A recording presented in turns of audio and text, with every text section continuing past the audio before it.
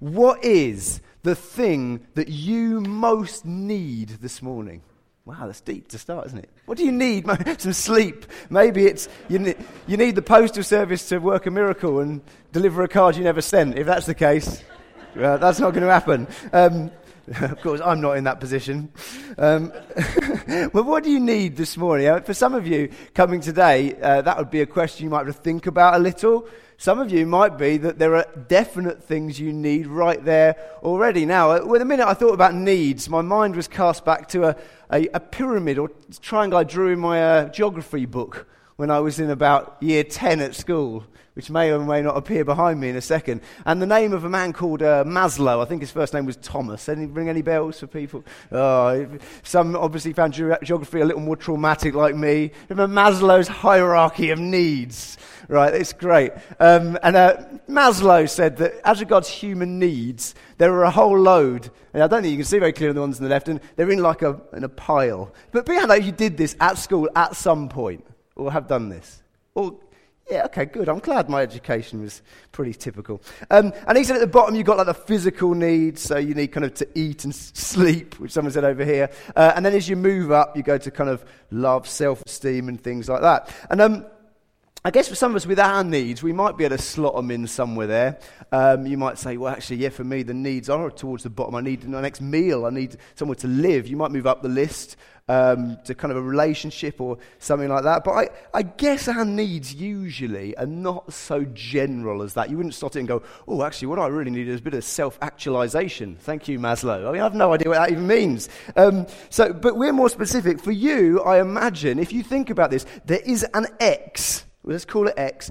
I need it. The thing that if it happened, it would change my life for the better significantly. And some of us, like I said, may well have come this morning thinking, and I'm coming to church partly today because, God, I want you to do X to fulfill my need. Now, what we're going to do today is look at two people who come to Jesus with their needs. And they really do come with their primary needs. And as we've been going through Luke's gospel for a while, we're going to see these two stories. And we're going to see how Jesus does meet their perceived needs.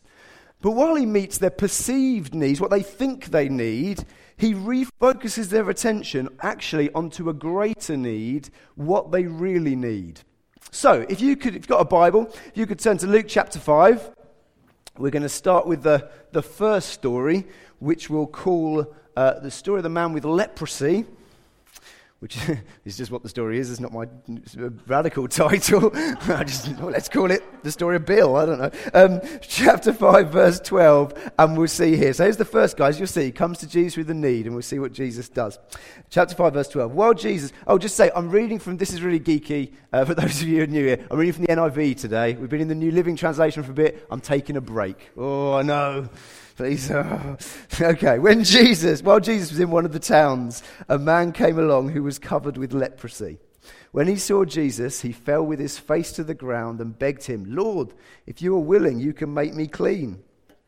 Jesus reached out his hand and touched the man. I am willing, he said. Be clean. And immediately the leprosy left him. Then Jesus ordered him, don't tell anyone, but go. Show yourself to the priest and offer the sacrifices that Moses commanded for your cleansing as a testimony to them. Okay, so what's going on here? It looks pretty straightforward. Sick guy comes to Jesus. Jesus heals sick guy. Great, it's a healing story. We can learn from this the power of Jesus, the love of Jesus to heal someone of their sickness.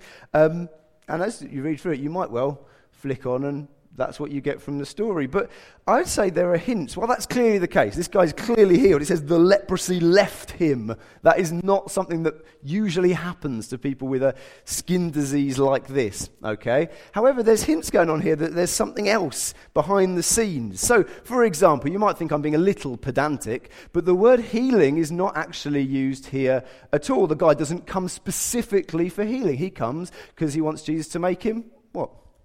Clean. He wants to make him clean. And Jesus obliges. He doesn't say you'll be healed. He says be clean. And there's this puzzling bit at the end where he goes, go to the priests and offer the sacrifices for your cleansing. There's something going on about cleanness and cleansing here that we are assuming is not to do with having a bath. We assume there's something else happening here. And how does it link with healing? Well, to understand this, we've got to know something about skin conditions in ancient Israel. Now, when someone asks you, what did you do at church this morning? I think I'd suggest saying to them, we learned all about skin conditions in ancient Israel and their effects. That will really sell the church to them. Okay, but I'll try to jazz it up a little bit. It'll be all right. Okay, leprosy, or whatever extreme skin condition this guy had, probably wasn't what we think of as leprosy, but something similar. It would have been uncomfortable, and it may well have been life-threatening, actually, but that wouldn't have been the main problem this guy had. With leprosy, that wasn't the main problem at all. The main problem that a leper would have was that a leper in that day and age would be excluded from the entire religious and social life of his people, of his nation. So in the Old Testament, law is the law that given to Moses that was the governing law for religious Jews at that time living in Palestine. It was laid down that you'd be put, if you had a skin condition, you were put in some sort of quarantine, and if it looked like it wasn't going away anytime soon, well then you'd be declared this thing unclean. The passage, I'll read it to you, it's in Leviticus 13, 44 to 46. It says, those who suffer from a serious skin disease must wear torn clothes, let their hair be unkempt, cover the lower part of their face and cry out, unclean, unclean. As long as they have the disease, they remain unclean. They must live alone. They must live outside the camp. Now, living outside the camp was an absolutely awful thing. What it would mean was that you were excluded from basically your own people. You wouldn't be able to live and do the things everyone was allowed to do. But even more critically, for a first century Jew, you'd be cut off from the whole religious life of your people. Now, if you're thinking today, you might think, well, that's not a great problem. There are other problems apart from the religious aspect. But we've got to understand, for Jews, the thing they were most proud about in their national identity was their religious identity. Over and over again, in the Old Testament, God says to the Jewish people, I will be your God and you will be my people. And that was what the main element of national pride would have been for a Jewish person. If you ask an English person, what are you most proud about being English? This is my notes, I'm not sure where I'm going to go here. St. George and the Dragon, I don't know, something like that, or our cricket team, or no. But you'd say something about being English. The Jewish person would say, well, we're God's people. There's a special relationship we have with God. And that relationship was largely conducted through a complex system of rituals at the temple in Jerusalem. Well, a leper would be completely cut off from all that. A leper would be an outcast. And because they're cut off from all that, by extension, they would be cut off from any sort of relationship with God. Now, in that context, then, Jesus isn't just healing this man. No, he's returning to him the possibility of a relationship with God. And actually, what he's doing is he's painting a picture through this guy of saying, look, I'm taking this guy's uncleanness away. I'm restoring the possibility of a relationship with God. And it's a picture for all of us now and the people then to say, and this is really what I've come to do. I'm here not just to heal sins, to heal diseases, but to forgive, to let people get back into cleanness, into a state where they can have relationship with God again. Now, I don't know if you've ever missed that before. I think it's reasonably subtle in the passage, and as you'd expect, it goes completely unnoticed by the crowd. So if we go on in the story, next verse 15, yet the news about him spread all the more, so that crowds of people came to hear him and to be healed of their illnesses. So Jesus' plan to kind of hush the whole thing up doesn't really work very well. And the crowds come. And if he was to ask, well, why are you here, crowds? They would have said, well, we're quite intrigued by your teaching, but there's one real reason. We heard you healed that guy. Well, what about me? My elbow's a bit dodgy. My legs are hurting. I've got this. It's the healing they come for. They're not coming and saying, I saw that you made the unclean man clean, and I'm unclean, and I want to be forgiven. They miss that completely. Maybe understandably so. And so in verse 16, when it says, but Jesus often withdrew to lonely places and prayed, I'd say there's a kind of suggestion here. Jesus loves healing the sick, and he was healing them, but he'd withdraw because he'd be somewhere here, they've missed the point a little. When he's praying, going, God, open their eyes to what the real deal is here. There's a deeper significance that his healings are pointing towards. And Luke, as he compiles these stories, he hints at it here, but that leads us right into the next story where this whole thing becomes much more explicit. So we've got the man with leprosy. The next one is the story of the paralyzed man. And so we'll read on in the passage straight after. It says this, Luke 5, 17 to 20. One day Jesus was teaching, and Pharisees and teachers of the law were sitting there. They had come from every village of Galilee and from Judea and Jerusalem, and the power of the Lord was with Jesus to heal those who were ill.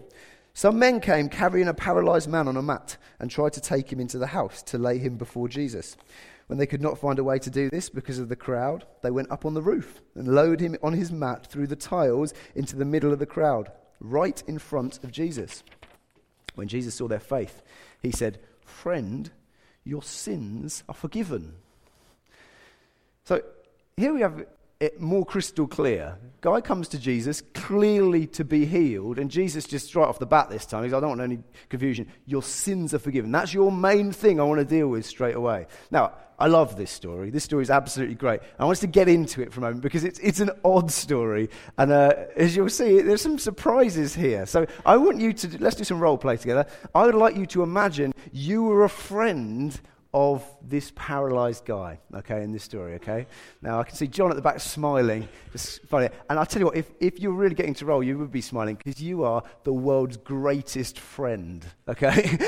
You can give yourself a bit of a pat on the back and kind of, yeah, you know what? Because these guys' friends, they really are serious friends. I mean, they see their friend and their friend's situation is bleak. I mean, there's no advanced healthcare in this community. This guy's not going to be getting any restorative surgery or any physio anytime soon. This is a serious condition. If paralysis is serious nowadays, think what it would have been like then. This is appalling. And so his friend, you great people that you are, you decide, right, I'm going to round up my friends. We're going to help him. We've heard about this healer, this Jesus, and he healed that guy of something. And while there was something with his skin, he healed him. He's got power.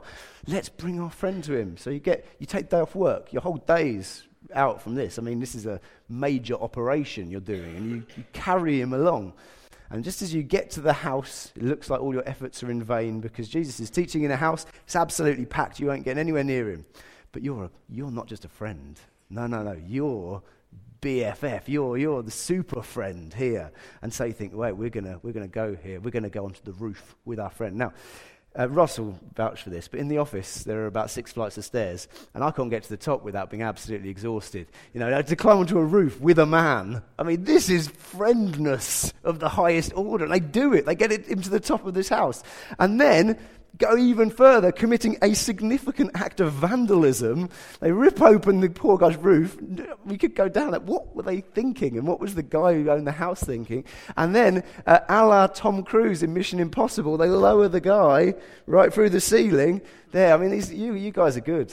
I'd like to applaud you. You're good friends. I hope you're getting into this. I hope you're feeling proud of yourself. And the plan succeeds. Your plan's brilliant. It's not that you drop him as you go up to the top of the house. I mean, the logistics here are tricky. That could have happened. It's not also that you lower him down and he ends up in the middle of the crowd. That could have happened as well, and that could have been awkward because I imagine it was packed. But no, it says right in front of Jesus. So there you are. You're proud of yourself. You've done it. Your friend's there, and the healer's attention is got. The healer opens his mouth and he says this, "Young man, your sins are forgiven." What do you think at that point? What's your instant response?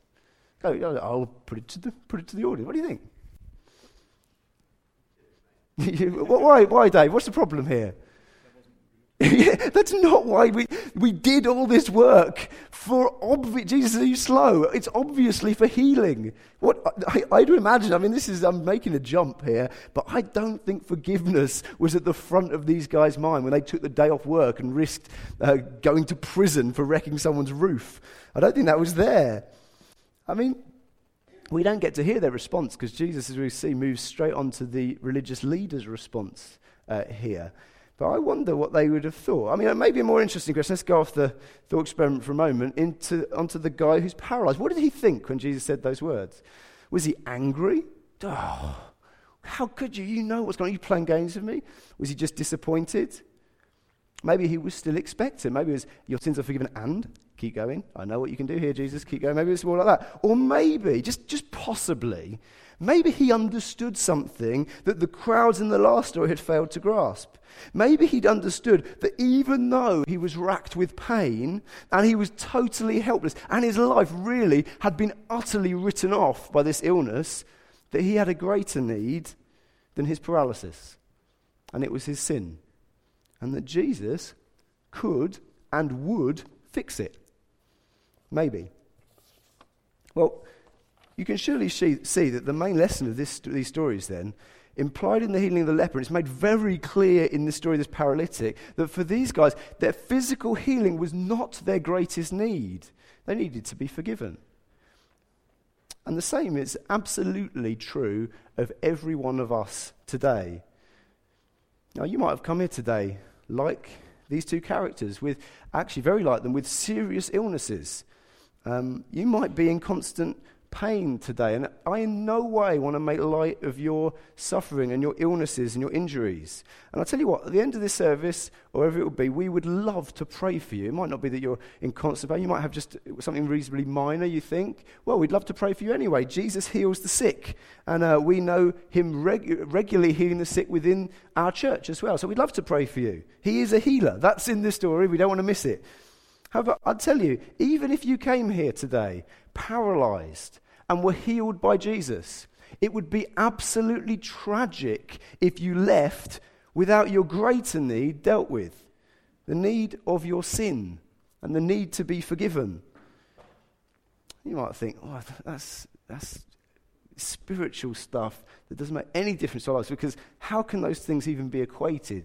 Why is sin such a problem? Why is forgiveness our greatest need? Well, I think to help us understand this, we can reflect on these two characters that we've seen in these stories, because while they were real, I fully believe they were real people who came to Jesus with real illnesses that were really healed. I think Luke includes these two stories because his main thrust is forgiveness here, because their illnesses give a very, very clear picture of what sin does to us, and therefore helps us to understand why we need to be forgiven. So first of all, let's think back to the leper. We've done a little bit on this already. Let's think back to the man with leprosy. Leprosy put a barrier between a first century Jew and the religious life of their nation. They were kept outside the camp. Lepers were unclean. Sin does exactly the same to each one of us, but in a far more profound way. Here's the message of the Bible: that God made human beings to be in relationship with him. In the early chapters of Genesis 1-3, it talks about God making all of creation. He makes human beings, and the pinnacle of his creation, he puts them in the Garden of Eden. Okay? Now, what was the Garden of Eden all about? I'm sure there was all sorts of great stuff going on in that garden, but the thing that characterizes that garden was a naturalness and ease in relationship with our Creator that has never been seen since. So you read what's happening, and Adam and Eve wandering around, and God's walking by as well. And there's a naturalness to how they communicate, and God's walking, he's talking with them. And the garden represents this close relationship in which sometimes you can read that story, and this is obviously not the case, but you can almost see them as peers. I mean, who's God here? Or do they even understand this guy's made them? Because there's a closeness and an intimacy there that's just kind of given. It's just how it is. But of course, Adam and Eve sin. They disobey God's command. They break God's law. God says, one rule: do not eat fruit from that tree. All the other trees, absolutely fine. That tree, don't do it. And they do it. They break his law. And all of us have done just the same. We've all come to points in our life where we know what the right thing to do is, and we know what the wrong thing to do is, and we've willfully done the wrong thing. I don't want to fudge this with thinking, but some ethical dilemmas are tricky.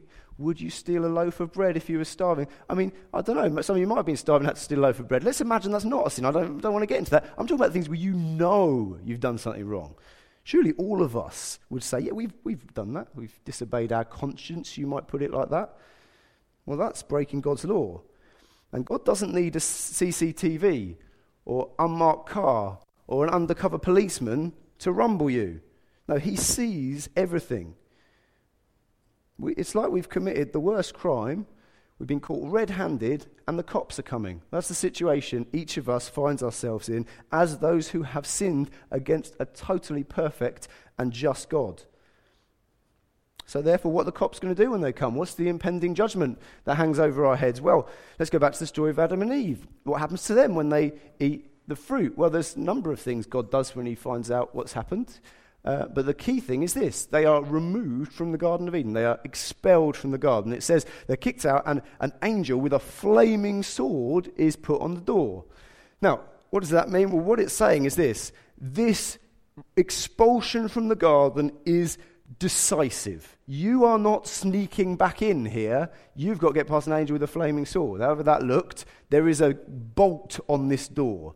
And actually, for the rest of human history, ever since, we have been outside of the Garden of Eden. We have lived outside of that relationship with God that we were intended for.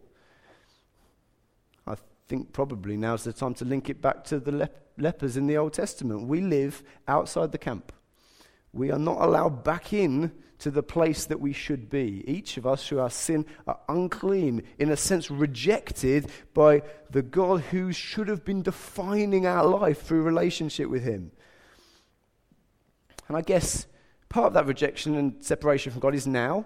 So for Adam and Eve, as you read the story, they still relate to God a little. He comes and helps them with the odd thing and he talks to them. It's not the same. There's a degree of separation that's not quite the same. But there is something there, I suppose. And for the guys with leprosy, they would have got scraps from the camp. They would have seen their old friends coming and going. They might not have been able to get close, but there was a touch of relationship. And for us today, we still get even, naturally, we get gifts from God. The sun rises on us each day. There are blessings. Sometimes God communicates. We hear him even in our sin, in our natural state. However, there is a day coming when that judgment and that punishment becomes final and decisive. And there's a firm, suddenly, and there's no going back. Everlasting separation from God. In 2 Thessalonians 1, 8-9, which is a horrific verse. And it's not horrific because God is horrific, or the Bible is horrific. It's horrific because of the horror of our sin. To be honest, Paul writes this: God will punish those who do not know him and do not obey the gospel of our Lord Jesus. They will be punished with everlasting destruction, and here's linked to what we've been saying, and shut out from the presence of the Lord and from the majesty of his power. Shut out. That's an awful thing. So I guess you can probably see why this is seen as a very serious problem in the Bible. And you'd have thought then, if anyone could fix this problem, really bring forgiveness, they'd be accepted with open arms. Let's go back to the story. Let's see if that's what happens with Jesus. Jesus just said, your sins are forgiven. I can reverse all that stuff. What do they say? Verse 21. Back to our story. But the Pharisees and teachers of religious law said to themselves, who does he think he is? That's blasphemy. Only God can forgive sins. You thought the religious people who understood this sort of stuff should have been, great, someone can forgive sins. They should have been open arms. They were up in arms. They thought this was terrible. Now, obviously, there's something else going on here. Their main concern is, what is Jesus saying about himself here? This is controversial. Only God can forgive sins. Is Jesus making a claim to be God? And as we would know, and from wider in Luke, as Luke unpacks, and in other Gospels, yes, that is exactly what Jesus is saying. And we'll come on to that another week. However, it's got to be said, I don't think they're as kind of righteous and upright as they're thinking here. Oh, it's blasphemy. It's another respect in which, yes, they knew, the religious leaders in Jesus' time knew that only God could forgive, but actually, while only he could forgive, they were the ones who oversaw forgiveness. So they're the ones who oversaw the rituals and determined the way the rules were interpreted. So they really decided who God would be forgiving and how he would be forgiving them. And there is an element here of, oi, forgiveness. Yeah, only God forgives, but this is our domain, thank you, mate. Don't go stepping on our toes here. And you know what? That's how religion worked then, and it's how religion works now. Because actually, all the main religions of the world, they recognize that we have a problem through our bad actions, thoughts, and deeds, and they have a reasonably uniform solution to that problem across pretty much all world religions.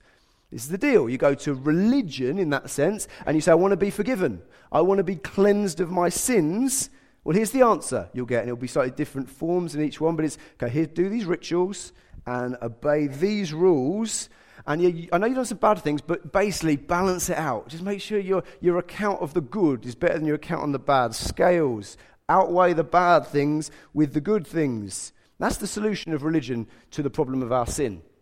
I don't know if you're what you would call a religious person here, who'd be really trying in your life. Look, I've got a sense I've done stuff wrong.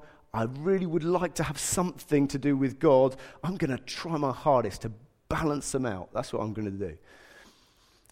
I'd suggest, and I suggest it because Jesus suggests it, or he doesn't just suggest it, he says it, that approach is massively flawed. It may be a very common approach, but it's a massively flawed approach to our sin. I mean, religion's excellent at highlighting all these good things to do, but it completely ignores the bad things we've done. And actually, good things do not cancel out bad things. And we know this. You can prove this. You can really test this out. And I've got to be careful here because I want to, particularly with Zeke sitting there, I don't want to recommend something here from the front that I don't want you to do. But if you were to commit a serious crime, I'm not recommending you do, I'm saying if you did, you could test this out. Okay? You commit a serious crime and you end up in court. And you say to your defense lawyer, you say, look, here's my case. This is my full case. I have put a list together of every good thing I've ever done since I was a child. Read it to the case. This is going to be fine. Okay, it's going to be good. Read it. Now, that may be taken as some sort of character reference, I suppose, and it may depend that your list might be helpful in depending the degree to which you are punished. However, that list is irrelevant to whether you're going to get punished or not, because the legal system works with you've done something wrong and you pay for that wrong thing.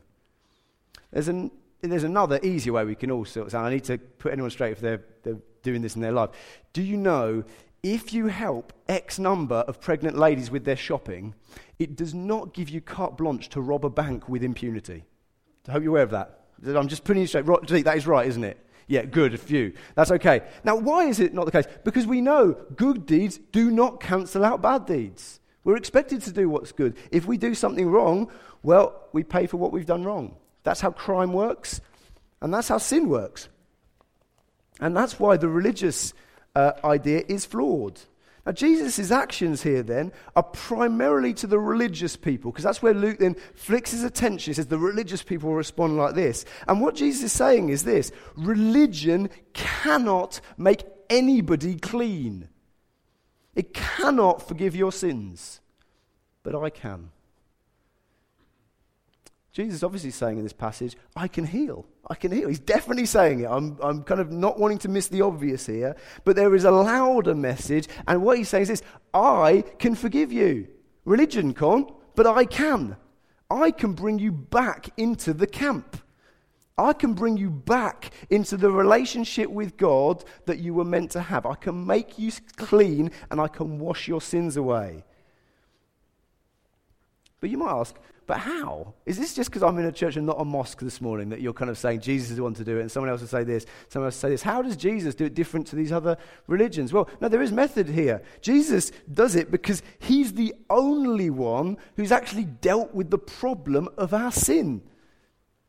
There was a punishment due for our breakages of God's law. And for us to carry that punishment, well, that would have been curtains. Been outside the camp forever, we would not have been able to handle that situation well. However, Jesus, when he died on the cross, paid the punishment for us. It's a serious punishment. It's a Roman crucifixion. That is not a light punishment. That's massive. But what's more than that was what was going on behind the scenes as Jesus called out, my God, why have you forsaken me? As he died, that was some of his final words. What's that? What's God's forsaken him? What's that? That's this. He went outside the camp. He got kicked out of the garden.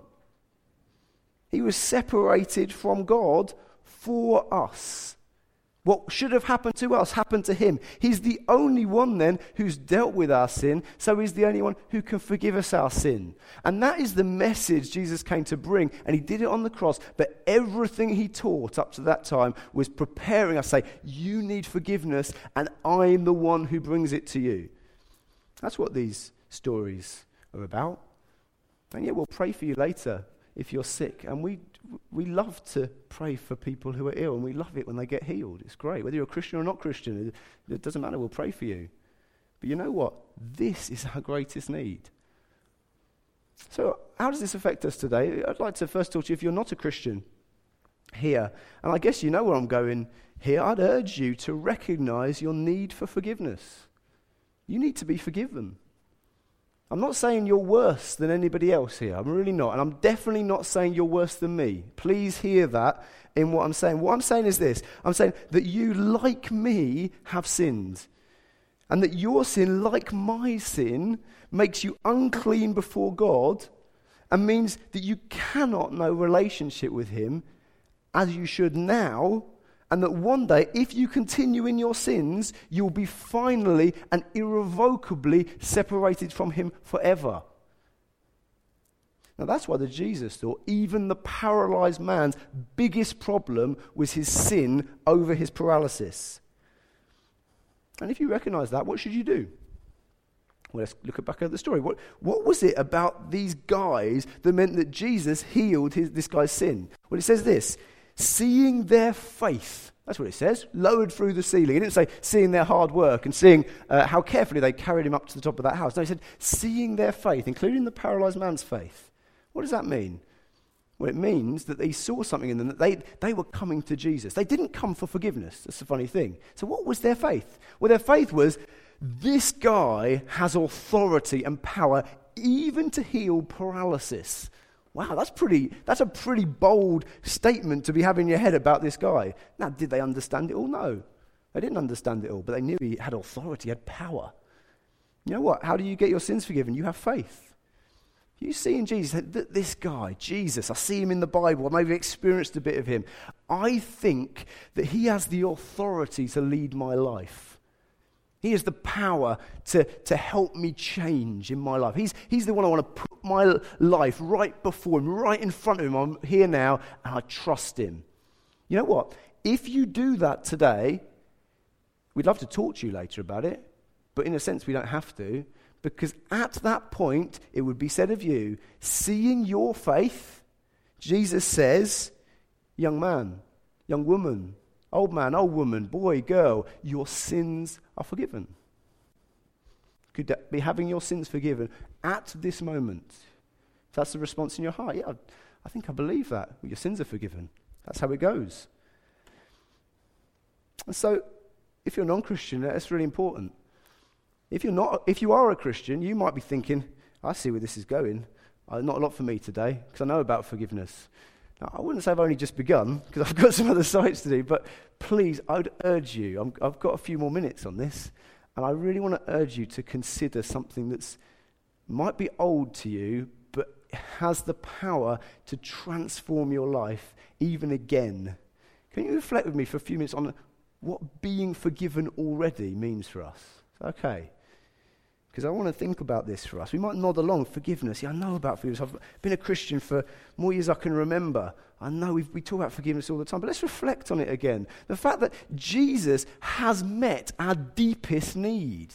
He's already done it, our greatest need. Listen, as Christians, Paul describes our situation like this. He says that through Christ, we have gained access into this grace in which we now stand. Through Christ, we have gained access into this grace in which we now stand. In Romans chapter 5, verse 2. Grace for you as a Christian will be an idea you're familiar with, but it's not just something that happens to you, it's a realm in which you live. That's what Paul's saying. You step in, I'm suddenly in my whole atmosphere of my life has totally changed. We know in the realm of grace, we get to be in God's family. We were outside of God's family. We step into the realm of grace. We've been given the rights to be children of God. John chapter 1, fantastic thing. And along with that, there's all sorts of things in this realm of grace. We get God's favor shining on us. That's all right, isn't it? The favor of God. We know God on our side, you might put it like that, working things for our good. Giving us hope for the future, that even when times get tough and we don't know what's going on, actually, he's bringing the future towards positive consequences for me. We know that as Christians. It's great. If you've been a Christian any length of time and been to this church, we'll sing about this stuff. We talk about it all the time. But here's what can so often happen. We can have been in the realm of grace for so long, and we begin to feel very, very at home, and we forget that our sonship is a right that was given to us. We just think it's a right. We begin to think that we're just here because of something about us, or that God somehow had to treat us like this. It's normal. Of course, it's normal for a human being to have the God of the whole universe channeling all his energy into my good. Normal. No, that's completely weird. It's the strangest thing about being a Christian. King David had this right. King David knew what it was to live in the realm of grace. And what's happening? God is so good to me. And he said this. He said, God, is this your normal way of dealing with man? He was freaked out by this situation. When was the last time God's grace freaked you out? How can it be that I, as one human being on this planet, get the attention of the God of everything? I couldn't expect the Queen to give me the time of day. I couldn't expect a celebrity to even talk to me or respond to a tweet I put on the internet. The God of heaven loves me. That's very, very strange. And actually, if we start seeing that as normal, we belong here. We belong in the realm of grace. What happens then is sometimes we can start getting cross with God about all the things that he's not fixing for us, because we're, of course, here by our right. You might be an area of your health. You might be, well, God hasn't healed me yet. It might be in the area of relationships or friendships, romantic relationships, children, parents. It might be your work situation. It might be problems at church. And actually, you might not fall into anger at God, but actually there is a form of resentment that you'd hold towards God. God, why have you not done this for me? And actually slowly you withdraw and you draw away from your relationship with God. And it's not a massive thing, you think, but it's a kind of growing cold. And ultimately, if you're honest today, I'm sure there are people like this here, you're disappointed with him because of what he hasn't done for you. If that resounds with you at all, I'd want you to really think again about forgiveness. Because you know one of those benefits of being a Christian that we love? Being a child of God, hearing his voice, joy, peace, hope, answers to prayer, living in this realm of grace. Can I be absolutely clear? They are not yours by right. They were won by Jesus and Jesus alone. They were won because one came who could bring forgiveness to you. That was not to be expected. It was a bolt from the blue, and it's very, very odd. We love knowing the favour of God, don't we? Favour of God. Brilliant. God is for me. You know what? If you were not forgiven, you would not know the favour of God. In fact, you would not be in some no man's land. In the realm of grace, out here, where are we? No, we know the violent, outside of the realm of grace, we would know the violent and active opposition of God to everything that we do and everything that we are. That realm of grace, where else would it be? No, it's called the Bible, it's called wrath. Because God can't even look at sin. Wow, that's different. What's the difference? Jesus forgave you. He did the one thing you needed. Today, I'm not trying to make light of the other things. Please understand me. I'm not saying your health doesn't matter or that situation doesn't matter. Those things are very, very painful and they're important. But what I'd like to do is I'd like to give you a perspective on what God hasn't done for you by focusing on what he has done for you. Look, it's important we're honest about our struggles. And we're honest with those things, with God and with each other. But if dwelling on the disappointments means limiting our praise and thanks of God, the God who forgave us, well, that is a serious thing. And we need to repent if we get ourselves into that situation. As we know from today, when we repent, he forgives us. He's a forgiving God. We're forgiven. If you're a Christian here, you are forgiven. Everything you've ever done, everything you did this week, everything you do next week, you're forgiven because of Jesus. And it's the most important thing. But Jesus doesn't finish there, does he? Let's go back to the story to finish. Jesus knew what they were thinking, so he asked them, "Why do you question this in your hearts? Is it easier to say, 'Your sins are forgiven,' or 'Stand up and walk'? So I will prove to you that the Son of Man has the authority on earth to forgive sins." Then Jesus turned to the paralyzed man and said, "Stand up, pick up your mat, and go home." And immediately, as everyone watched, the man jumped up, picked up his mat, and went home praising God. Everyone was gripped with great wonder and awe, and they praised God, exclaiming, "We have seen amazing things today." Too right, they'd seen amazing things today. Listen, as I said before, we're going to pray for the sick later. Jesus heals this man. I've said it a number of times. It's in the story a number of times, and we're going to do that. However, again, to finish, I want us to see this miracle as well in the context of what this whole passage is about, of forgiveness. Because actually, just as the leper gave us a good picture of the effects of sin, so does the paralyzed man. And as Jesus heals the paralyzed man, we see something new about forgiveness, just to finish. You see, sin makes us unclean and it separates us from God. We've been over that quite a lot. But did you know this about sin as well? Sin corrupts you, it degrades you, and it cripples you. Don't know if you're aware of that about sin. Sin stops us living in the freedom God planned for us. It cripples us through guilt sometimes, through fear.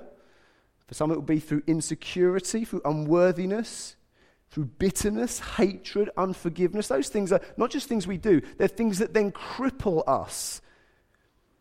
And when forgiveness comes, it doesn't just give us a ticket to heaven. Way, I'm in heaven, thank goodness. And then leaves us lying on our mats. No, it gives us fixed relationship with God and then starts the process of inoculation against this crippling illness that we brought on ourselves. When Jesus says to you, your sins are forgiven, for every single one of you, he also says, get up off your mat, stand up and go home. I can't promise you he will heal you of your sickness if you become a Christian today. But I can tell you this, Jesus never just leaves it here's a ticket, you're forgiven, here's a ticket to heaven. No, the whole point of forgiveness is, here you go, relationship with God restored, and actually crippling effects of sin. Let's break this open. Let's start to fix this stuff now. Forgiveness, when fully received and understood, doesn't leave us in bondage and paralysis for our lives, waiting for heaven. No, it removes our guilt before God, it fixes our relationship with him, and then it releases power for us to get up and walk in our lives. That's exciting. I'm so glad this is the passage for baptism day, because it's a baptism sermon. They go under the water. This is what's going to happen. Esther and Inyong, under the water. And what happens then? That is identifying with Jesus' death. A little bit morbid, possibly. But what it's saying is repentance. The old self is dead. It's gone. I'm repenting. I'm sorry for everything I've done in the past. I want to leave it under the water. It's forgiveness. But you know what? Then they're pulled out of the water. And they're not just saying, and now I'm going to try really hard. No, what they're saying is, and now I'm going to live in the power of the Spirit to live a new life. And the power that raised Jesus from the dead, I want to identify with his resurrection because I'm going to live in a new power. Forgiveness does both to us. And I would imagine there would be Christians here today who've heard Jesus say, your sins are forgiven, but you're still on your mats. And as I round up now, I want to challenge you. If you're still on your mat and think, well, this is how it is, I want you to reflect on forgiveness again, because this is the power of the Spirit. But it's also, as we think about and understand that now we are under the unrelenting favor and love of God through one outside of ourselves, Jesus on the cross, you know what? Power comes and we get up and we walk. Thank you, Jesus.